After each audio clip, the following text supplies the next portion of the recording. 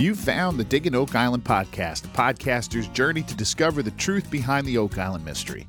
I'm Dave McBride. Thank you so much for downloading and listening. Don't forget to help out the show by leaving us a 5-star rating or review on Apple Podcasts, Stitcher, wherever you get your shows.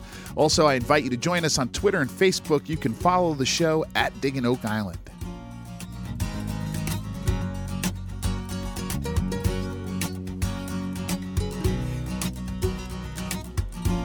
Okay, let me start off by talking about kind of a change in format here for the podcast. As I've explained, every week I watch The Curse of Oak Island live on Tuesday nights and then again on Wednesday morning. I then we've talked about this before, I then start researching and then I write a script, which takes a lot of time before I record. Now, like I said, I've hinted towards this a few times and I've tried a few test runs of this, but I think for the remainder of the television season, what I'm going to do from this point forward is this live-to-tape kind of show where instead of writing a script and putting it all out, I'm just going to record my thoughts, take some notes, do the research, because the research is what really matters the most, right? So from now on, these are going to be a little less cohesive, a little more spontaneous, and hopefully the whole point of this, out on time every week, hopefully out on Thursday, Friday at the absolute latest. This makes it much easier to accomplish that. And I think the content's just going to be the same. You know, that's not going to change. It's just going to be the way I present it. It'll be a little more haphazard and a little less slick and a lot more rambling from a crazy old podcaster here. Anyway, so what we want to do here to begin is start catching up with our listener emails. Our first email comes from Jesse, who wrote before last week's show. So when he says last week, he actually means now a couple of weeks ago. He writes, Dave, after last week's episode, I really wondered what the metal was that was found in the swamp. I rewatched the episode again and sent pics to a friend that does welding and just asked what he thought of it. He said it looked like welding slag, the way the colors looked and the flat backside of it. Just a thought. You mentioned it in the past week's episode, and I thought I would share my thoughts on it. What do you think? So Jesse's talking about that thing, the kind of layered piece from a couple of episodes back. We didn't know what it was. We saw it in Gary's hand, and then we just sort of ignored it. Jesse sent some photos of what he thought. I'll post them on the Facebook and Twitter pages. You can take a look. Looks good to me. I mean, this is the best possibility I've seen so far. It really was basically unidentifiable. Just looked like a piece of scrap metal of some kind. I don't think it was anything. As I always tell you, though, if we never hear any more about that, we know why. Because they looked into it, it wasn't anything. Anyway, let's move on to Steve. Let's move on to Tim, who writes, I'll make this short and snappy. What's the difference between a feature and a structure? In a recent episode, they were talking about how the thing in the swamp was not just a feature, but a structure. Or was it the other way around?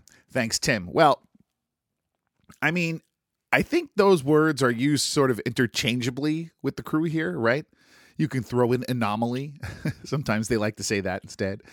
And I'm sure there are others besides anomaly. In my mind, when I'm thinking of an expert looking at it, I would say a structure is an upgrade to a feature, right? A feature is when they see something, they have no earthly clue what it could be.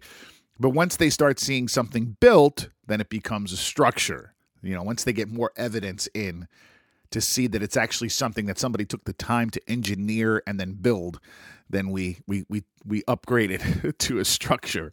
I don't know. They seemed very interchangeable, and those are the words they like to use the most. Okay, so now let's go to Steve, who writes, Dave, thanks for the continued labor of love on the podcast and keeping it going even when your personal schedule becomes challenging. I think I speak for all of your listeners when I say thank you. Oh, I appreciate that, Steve. It's not my personal schedule. It's my 5-year-old son's personal schedule that becomes the challenge. Anyway, Steve continues, just a few minor observation and thoughts from the last couple of episodes. This excludes episode 11, which will air after today, but before the next podcast. So that's good. That's where we're going to stick these in here. So if you write me after Tuesday's episode, right? You write me on Wednesday. I get it before I record. I'm going to include it in next week's show, if you understand, because I want people to be able to see it. I want to put my thoughts out, and then we can add yours into there in the next week's show as sort of a gear up, kind of a little way we can look back on the previous week's show, if that makes sense. In a couple of aerial shots, I found it interesting that some sort of feature runs roughly down the middle of the swamp from north to south. In some shots, it's full of water, almost like a stream or creek. but in at least one shot, it was dry and looked almost like a bifurcation or crack. I have no idea what this feature might be or if it's meaningful, but it caught my eye immediately. Okay, I think I'm getting what you're talking about here. First of all, here, Steve uses the word feature instead of structure. You can see why, right? It's just a feature that's there, or an anomaly.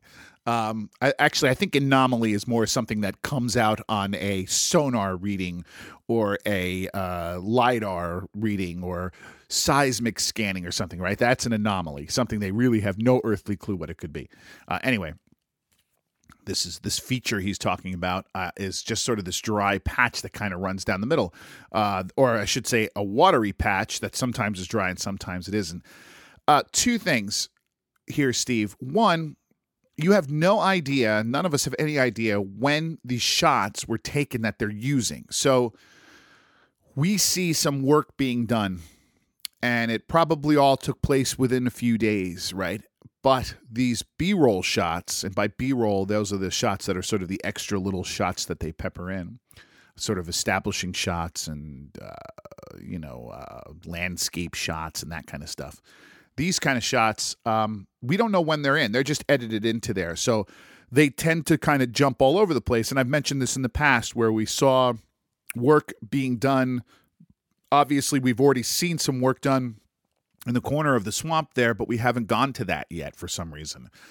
Very strange how this whole swamp thing is working out there. But you see what I mean? So it could be that was just, you saw a shot of the swamp when it was not fully drained, but but they plopped it into a sequence where the swamp was supposed to be fully drained. I think that happens quite a bit here. The other thing is to keep in mind, there must be a source for the swamp. Okay. It is fed in some way. It's not just stagnant rainwater. It's, they've mentioned this before. There is some sort of source of water for the swamp. So that's what makes it so hard to keep it dry, or else they could just drain it and let it sit there and it dries out until it rains again, right? That's not what goes on with the swamp. It does fill itself back up. So there is some sort of source, and that could be what's coming into play here. They're very guarded about what that all is and how the swamp all works. We're going to talk a lot about the swamp, I think, over the next few weeks. But the swamp is sort of partially man-made. Even because we know that because they built the road there. I'm not talking about, whether it was too, man-made to bring two islands together. I'm talking about something much more recently. It is partially man-made, definitely man-manipulated over the last 100 years or so. So it presents its challenges, and they're very, very standoffish with that kind of information. They don't talk a lot about it. They don't talk a lot about what the impact of the road is and all that kind of stuff. So we're going to talk a lot more about it in the time coming and hear way more about the swamp than I think we have at any other point during the course of this show. Okay, Steve sent us a long one here, so he continues with his email. He says, again, in episode 10 teasers, the editors included the shot of Gary Drayton holding some sort of gold item reminiscent of a pocket watch and shouting something like crikey or blimey. I don't know that he uses crikey or blimey. Does he? Anyway, or would you look at that? Now that's more him. Unless I missed it, we still haven't seen this object during an episode. I wonder if we will, or if this is just another pump being lifted out of hole. As we saw last season, Steve, you will get your answer in just a bit. Based on the effigy mounds here, he continues, based on the effigy mounds here in Ohio, two are actually in the neighborhood next to mine, where there is an Indian mound lane, in quotes. I have a hard time believing that the Serpent Mound on Oak Island is an effigy mound. If they were not burial mounds, they were largely ceremonial, which suggests that they would have been often visited for ceremonial purposes. Frequent visits would suggest that there would be artifacts littered around the area, but we haven't heard that. They also gloss over the fact that, to the best of my knowledge, someone argue with me, the Knights Templar were not really mound builders. I'm more supportive of the notion that these are spoils from a previous dig. Steve, I think you know your answer now, right? You wrote this to me, and we're going to talk about it in a little bit. I agreed with you even as I was writing this or looking at your email last week. I definitely felt this was definitely a spoils pile and not what they said it was.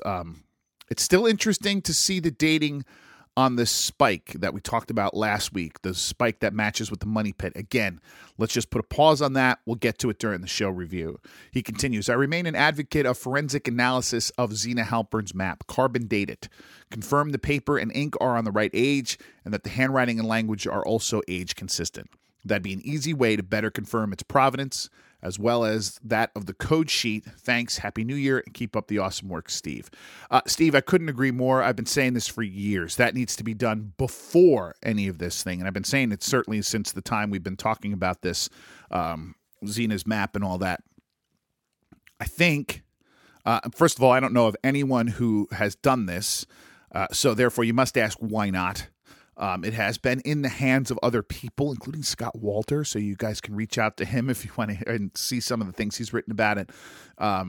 It definitely has a lot of questions, and its history also has a lot of questions.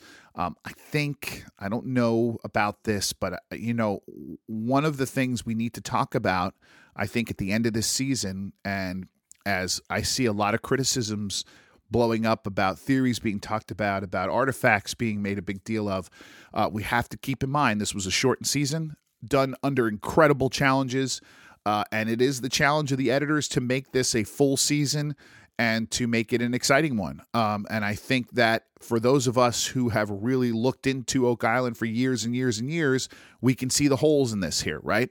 But I've been saying this from the beginning. We need to show a little patience this season with everybody involved. And I think that's one of those things. I think turning to the Zena Halpern map is a great little way to have a couple of neat little shows when they're trying their best to try to make as much content as possible and interesting content. Anyway, that leads me to a message via Facebook from another Steve, who also writes, rather than being interpreted as a serpent mound, couldn't the serpent mound in lot 15 actually be an anchor for Zena's map, or Zena's map the northernmost anchor in approximately the same location? I'm not a big fan of Zena's map either, but the proximity is striking. Steve, I don't disagree, but at the risk of repeating myself, I want to know who wrote this map and for what reason and whether or not it's genuine and all that kind of stuff. I need that first before I worry about any of this other stuff. Now, let's finish up with a couple of emails from our friend Daryl. He writes some great stuff. And let's go through. I'm going to kind of put together a couple here. Okay, he writes, hello, Dave. Today I have been binge listening to your Digging Oak Island podcast and just finished the excellent podcast interview with James McQuiston on his new book about the Mayflower connection with Oak Island. I can't believe how interesting it was. I grew up in Shelburne County, Nova Scotia, and my ancestors pioneered here from the Plymouth Colony. Your interview was right up my alley. I have at least 4 direct ancestors who signed the Mayflower Compact. Now I have more researching ahead, and I love it. Thank you. I will be reading his books directly. Cheers, Daryl. Thank you, Daryl. The thought of listening to the sound of my own voice for that long really just gives me the heebie-jeebies, but I'm thrilled to hear that you can handle it and you're enjoying the show. I'm also happy to join you with this plugging of James McQuiston's great books on Oak Island. His latest one, Oak Island and the Mayflower. He's got a whole ton of them. I get asked all the time, which theory I believe in or which theories I'm leaning towards, and there are a couple, and James McQuiston's is definitely one in which I am seeing where this goes. This is research he's doing kind of in real time. As soon as he does the research, gets enough for a book, he puts it in a book and puts it all out there for us to read and decide on our own. He has not finished this research by any means. He's following it. It's almost like a book version of what I'm doing here, right? A journey to discover where this leads. It seems to be leading in some very fascinating places. And like I said, his theories and where his research is going, I'm not even sure he has a theory yet, but where the research is going is definitely one of those things that I'm following along with very, very closely. Daryl then wrote again later in the week, and he wrote, hello, Dave. Thank you for your podcast. I find it interesting and informative, and you're very respectful towards the TV series. And I put that in there because, again, I think this year we really need to think about that, guys. I mean, this is a struggle of a season. They're going to be putting some things in there, maybe scratch our heads more than we would in the past, and we just need to be patient with it. Anyway, he writes, he continues, I'm mostly an observer who loves history and the Oak Island treasure searching crew. I do have one theory that isn't a big deal, but I thought you might find it interesting. Seal Island, southwest Nova Scotia. My family has fished lobster there since they pioneered here from the Plymouth colony. Many years ago, when my grandfather was living, I remember him talking about his early years on Seal Island. One story in particular has me thinking of Oak Island and theories about the making of the swamp. Grandfather told me the lobstermen and women would sometimes drag their lobster boats into the pond on the west side of Seal Island for protection during winter storms. These ponds are natural to Seal Island and easily accessible from the ocean. Seal Island, like Oak Island, does appear to have been two islands in the past, or maybe they will become two islands in the future. I believe what has been suggested on the show is very plausible. The swamp may have possibly been a pond or lagoon that was easily constructed into a small harbor, and it could have been drained for dry docking ships or digging tunnels. Thoughts? I've also added a collage of some random pictures from Google Maps of some natural ponds and lagoons around Nova Scotia. Hope you find it interesting. Thank you, Daryl. Daryl, great work, as always. I'm going to take some of these pictures and post them on Facebook and Twitter. We've talked about this a lot in the past, about what the swamp is all about. And like I said before, we're going to be talking about the swamp a lot, right? But we've discussed how it's not a unique feature in any means to that area, that things like that seem to be found all over the place. That, of course, there was a road built there that changed the way nature continued from that point on, right? And how the swamp evolved and how it changed based on that, we don't really know. So, yeah, you put a road in front of a lot of these things that Daryl is pointing us out here, and you have a feature that looks almost exactly like the swamp. So it's a great information, and I think it's a great opportunity for you, the listeners, to look at this and see. It's not unusual for that area, and we need to know more about it. Great stuff, Daryl. I thank you for sending this in, for doing the work to send me all that stuff, and those pictures. I think the listeners are going to love really seeing that. And especially a thank you to everyone who emailed and messaged me. Keep them coming. You can send us an email at diggingoakisland@gmail.com, or you can send me a direct message on Facebook or Twitter too. You can find the show there at Diggin' Oak Island. We'll be right back and get into the next episode of The Curse of Oak Island.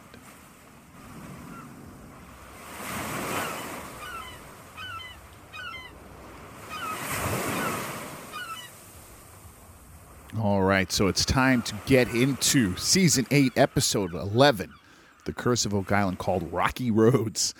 Let's begin where the show began, actually over at the Money Pit, where Craig Tester seems to now be the new man in charge over there. Marty says in the beginning here, over the years, there's a kind of a talking head moment here when they're beginning the Money Pit. He says, quote unquote, a lot of our drills stopped short. Marty says they need to drill even deeper this year. Quote unquote, and this is a fascinating interview, before we give up on the Money Pit. So two things are amazing. One, here's Marty Lagina saying that he now feels that most of their projects drilling in the Money Pit, years of this, have stopped short, have not gone deep enough now, stopped a few feet too short.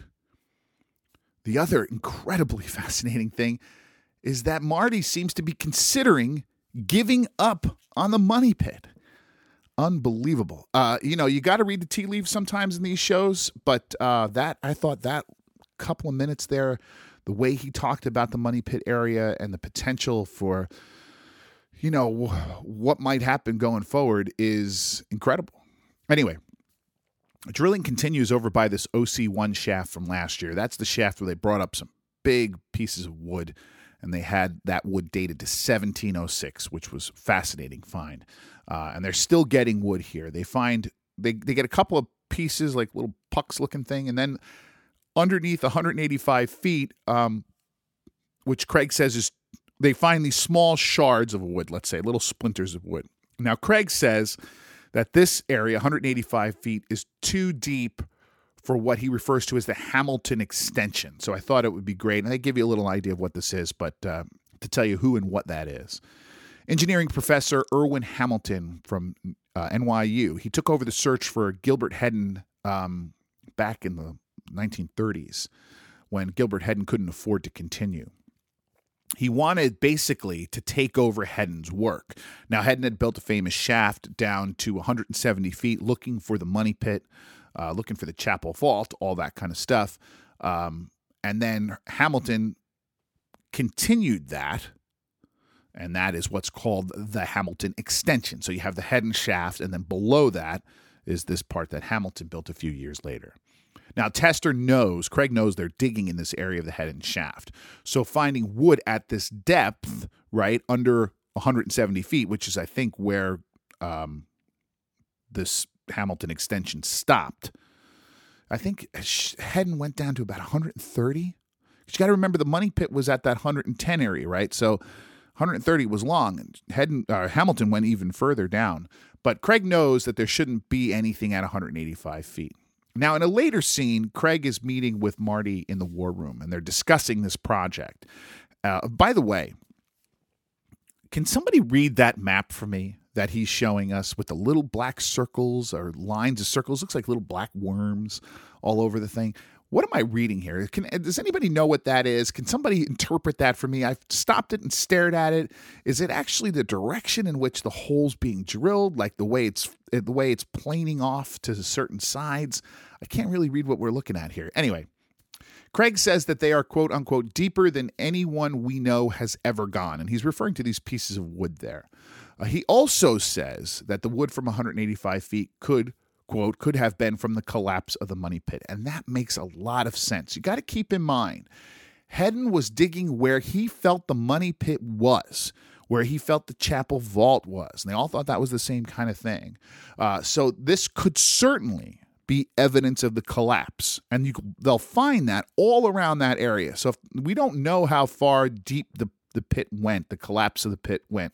We don't know how far down into the mud or into the rock or anything that all this stuff went. It had to have gone somewhere, and it's going to be all over the place. So that's really got to keep in mind. That's what they're looking for. Remember the stated goal, to gather data before doing a big dig.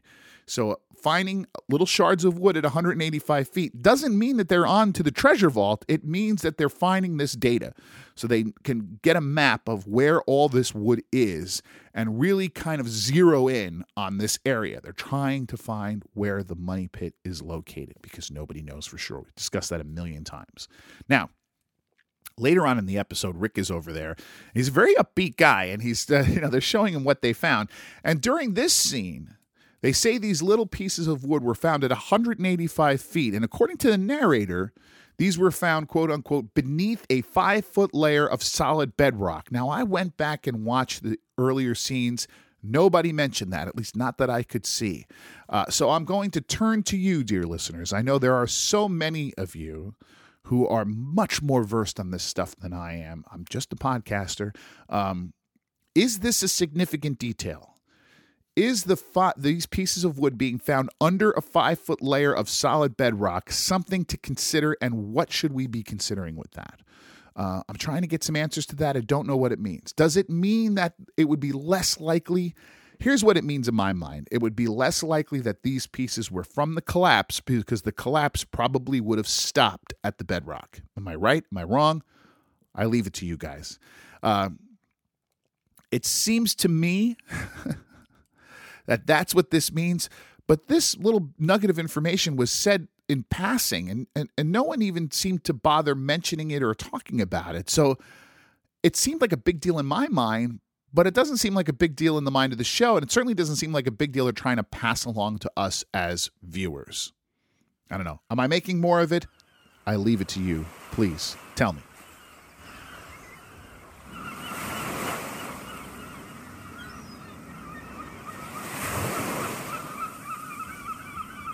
Okay, let's take a quick stop now over at the Serpent Mound feature, or what we thought was a Serpent Mound feature, over on Lot 15. And where this goes back to some of the questions we had during the email section. So we get some of the stuff answered here. Archaeologists Aaron Taylor, Liz Michaels, and Miriam Amaralt are all working on this mound feature on Lot 15, and they bring in Scott Barlow to help with his excavator. This is unusual for an archaeologist to have them just dig something out. I mean, and I'm fascinated by this. Okay, so Aaron Taylor is talking about how they're digging in a feature that's called the egg. All right. So this is kind of hard to explain unless you can look at visualizations of an old serpent mound. I'll put another one up on our Facebook page so you can see what I mean by the egg. It's similar to other serpent mound founds in other places. The serpent itself has a nice swirly little spot and then kind of a mouth area. And then in front of the mouth is this egg-shaped feature. It's probably supposed to be the head of the serpent. It makes it look like a sperm cell. If we're all, I might as well say it. It's what we're all thinking. But it's this little separated egg-shaped feature. Now, this is an important feature in the serpent mounds, in the actual serpent mounds. And I find it fascinating that Aaron Taylor, an archaeologist, thought the thing to do would be to take an excavator and cut right down the middle of it. If this is a burial mound, that seems... I wonder if he didn't know that he would find nothing before he got going here, because it just seems like a big risk to take. Anyway, as they dig and they pull it out, Miriam Amaralt says, quote unquote, looks like Phil, feels like Phil, something like that. And someone else remarks that it's just rubble. Rick Lagina comes down. I think he's joined by Gary Drayton. And Aaron Taylor says to him very definitively, this is, quote, absolutely not a serpent mound. It's a spoils pile, end quote. Rick says that Scott Barlow, the project manager, and Doug Kroll, theorized that this could be the spoils of the original money pit brought here. So he kind of said this real quickly, but basically what the theory is that when you're digging the original money pit, you don't want to put the spoils or your extra digging close to it, because then people know that there was a dig here, and a big one for that matter. So you move these spoils, this rubble, all these big rocks, somewhere else. You move it somewhere buried in the woods, a few hundred yards away, so that if somebody sees the pit, they don't put two and two together. Makes sense. I still think it's a little close for that, but it makes sense. I think it's a good theory to kind of wrap this all up and make a theory that it is indeed the money pit. Rick then, so they all decide this is it, right? It's a spoils pile. We're not sure what it's a spoils pile of. We got to figure that out. But then Rick tells them to essentially abandon this project and then to go work on the swamp. And they all nod and say, yep, that's what we're going to do. And my first reaction is, are you kidding me? That's it? You're just going to abandon this project here? Last week, we found a piece of metal in there, a spike in there, drilled into all in this area, that apparently was embedded in a piece of charcoal, and the charcoal dated to what? The Knights Templar, right? We found a spike that matches another spike that is from the Money Pit area, from OC1. I think those are two separate things. And now we're giving up on this because we think it's just a spoils pile? Don't we want to know where the spoils pile was from? Aren't we interested in the year this might have been dug? But this is a spoils pile from the 12th century or something, or whatever they said it was. Come on. I was absolutely floored by this idea that we're just going to abandon this whole thing and move on. Again, we say this over and over again on this show, and I feel sometimes like I'm apologizing for the producers. There has to be more to this decision than what we see. There just has to be. We spent the last 2 episodes talking about how this area dated to the time of the Knights Templar, with everybody's face lighting up when the dates come out about the charcoal. And then we bring in an expert from a university to tell us that a piece of metal found not far from there, right in the same area, matches almost exactly look, the whole thing, to a piece of metal found at under 100 feet deep in the Money Pit. Those two things possibly made by the same person. That's all fascinating information. And now we're just going to leave all that hanging and close the door on it. Again, there just has to be more to this. I hope to God there is.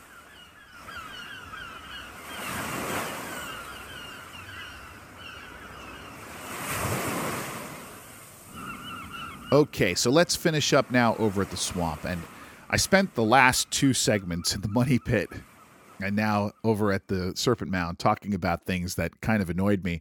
Now I'm going to talk about this stuff here, which I really find. Now, I'm going to get a little snarky in it for sure, but this is where I think I agree with Marty. This is where I think this year's work is really turning out to be something truly, truly fascinating. Anyway, they're digging more along this stone road feature that is really being revealed now, and we're really starting to see what this is, and it is really fascinating.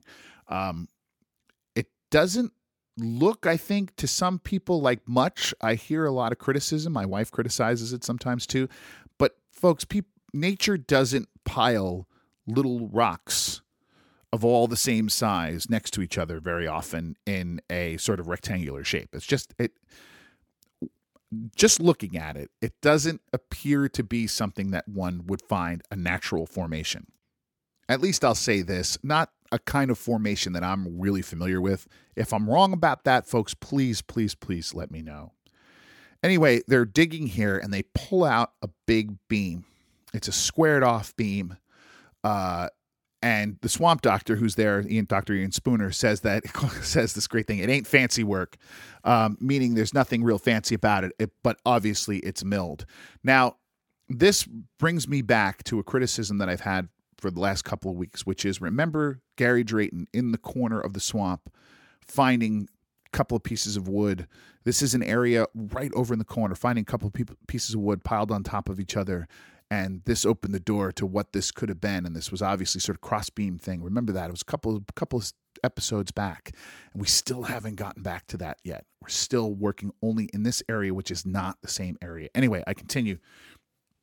As this work is going on, as this big beam is being pulled out, it is a big beam, Gary Drayton is detecting over at a spoils pile. And he finds this big, round, gold-colored cookie-looking thing. I mean... looks like a macaroon, right? Like a gold macaroon. And everybody comes over and, oh my God, what is this? And here's the thing that we've been talking about. Somebody mentioned, is this really going to be shown? What could it be? I saw some very learned people making a lot of interesting guesses on what this could be. We've been seeing about this and hearing nothing but speculation online all over the place about what this could be, since it first appeared in a trailer before the season. And it is a doorknob. It's or drawer knob. It's a little knob. That's all it is. Now, Gary starts saying that he thinks it could be from off a ship. I have no earthly reason why he would think that, why it could be off a ship rather than off a chest of drawers or whatever, or a small door or anything.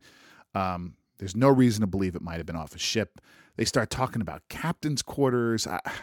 It gets a little crazy until Laird comes over, and I love this scene, right?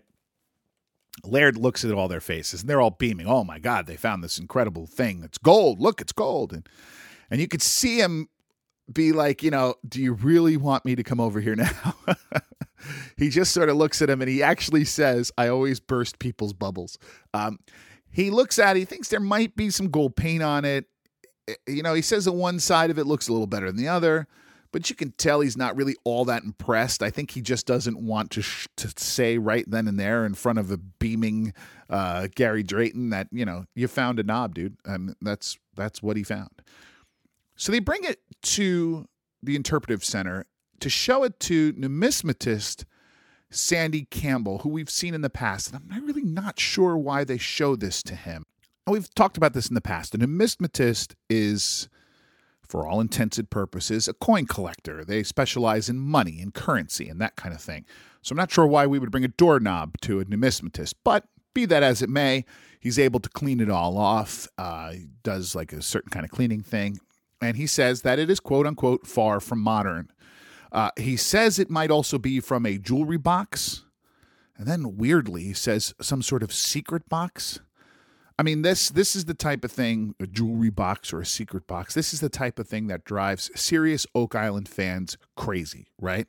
I mean, please. He's just making that up.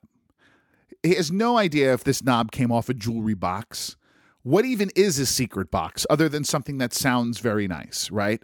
He's not an expert in this field, so I'm not sure why he stood in there as an expert, but other than the fact that he can clean it up and look at it under a microscope. But it's that kind of stuff, that jewelry box, secret box stuff. I mean, anyway, we'll just be that as it may. He does clean it up, like I said. He identifies it as being brass. And here's the unfortunate thing. At least this time we found it. Somebody compared it to the whatever that was being dragged out of the, a hole last year. At least we saw it this year. But it does turn out to be nothing. It's not a clue to anything. It doesn't tell me anything. It doesn't point towards any particular time frame or any usage. It's just a knob. Unless something changes, unless they can show me something else, it's kind of disappointing, right? But it's what we expect. I mean, they make a big deal of things in trailers. We all know that. That's what trailers are for. Now, later in the episode, though, here comes the good part, I swear to God.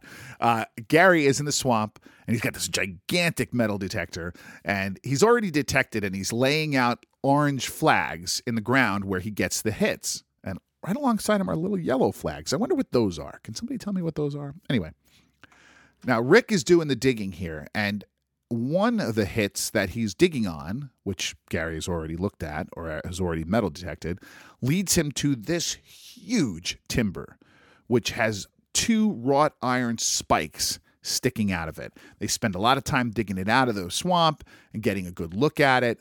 But this is a really amazing looking piece. I mean, what is this doing in the swamp? What could this possibly be? I couldn't help while watching this but to think of Fred Nolan, who devoted so many years, so much of his time, so much of his life into trying to follow some clues and to look into the swamp. What he must be thinking now of something this size, clearly some sort of man-made thing being buried at this depth under the swamp. It is a fascinating piece. Now, we see very, very little about it. I hope that we follow up on this and we get a better excavation of what this area is. Like I said, there's 2 weird big wrought iron spikes coming out of it. Not sure what it could be. They're opining that it's possibly for build a wharf. Could very well be the case. I think we need to see a little more of it before we know that for sure.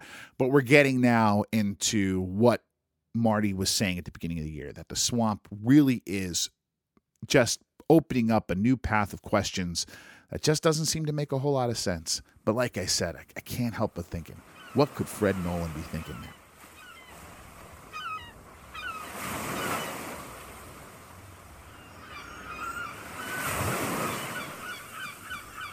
So that's going to do it for this episode of the Digging Oak Island podcast. Thanks to everybody for listening and for subscribing, all that kind of stuff. Thanks to everybody for taking part in the show, sending in emails. I also get these great messages sometimes during the show, which make me laugh. A lot of snarky stuff that doesn't make it to air here, but just kind of banter back and forth. It's been absolutely great getting to know you guys. Don't forget, subscribe to the show. Anywhere you get your podcasts. If you are enjoying the show, I do ask that you please rate and review us on Apple Podcasts or wherever you listen. That helps to get the word out on the show, gets more listeners to us, and that's always great. Thanks to everyone who's done that so far already. I really do appreciate it. I really do appreciate the kind words. Also, like I said, if you have any questions or comments that you want to send to me directly, you can do so via email at diggingoakisland@gmail.com. You can also do so by sending me a direct message via the Facebook and Twitter pages. A little warning, keep in mind, if you send me an email or message, I might just answer it here on a future podcast. So if you don't want your message read to the listening audience, just make a note of that for me. People have been doing this. I get big things that say not for the podcast. And that usually means there's a joke involved in there somewhere. But, and also, the email is the best way for me. It is the easiest way, it's the quickest way for me to get it. The way the Facebook and Twitter works on my phone, I'm not good at that stuff. Anyway, but feel free, if that's your choice, no problem. It just may take me a day before I realize it's even there.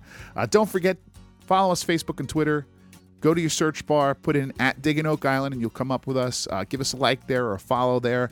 It'd be greatly appreciated. It's a wonderful way to follow the podcast and to also interact with other listeners of the show and to see some of the images that I get, especially from our listeners, and that are pertinent to the discussions here.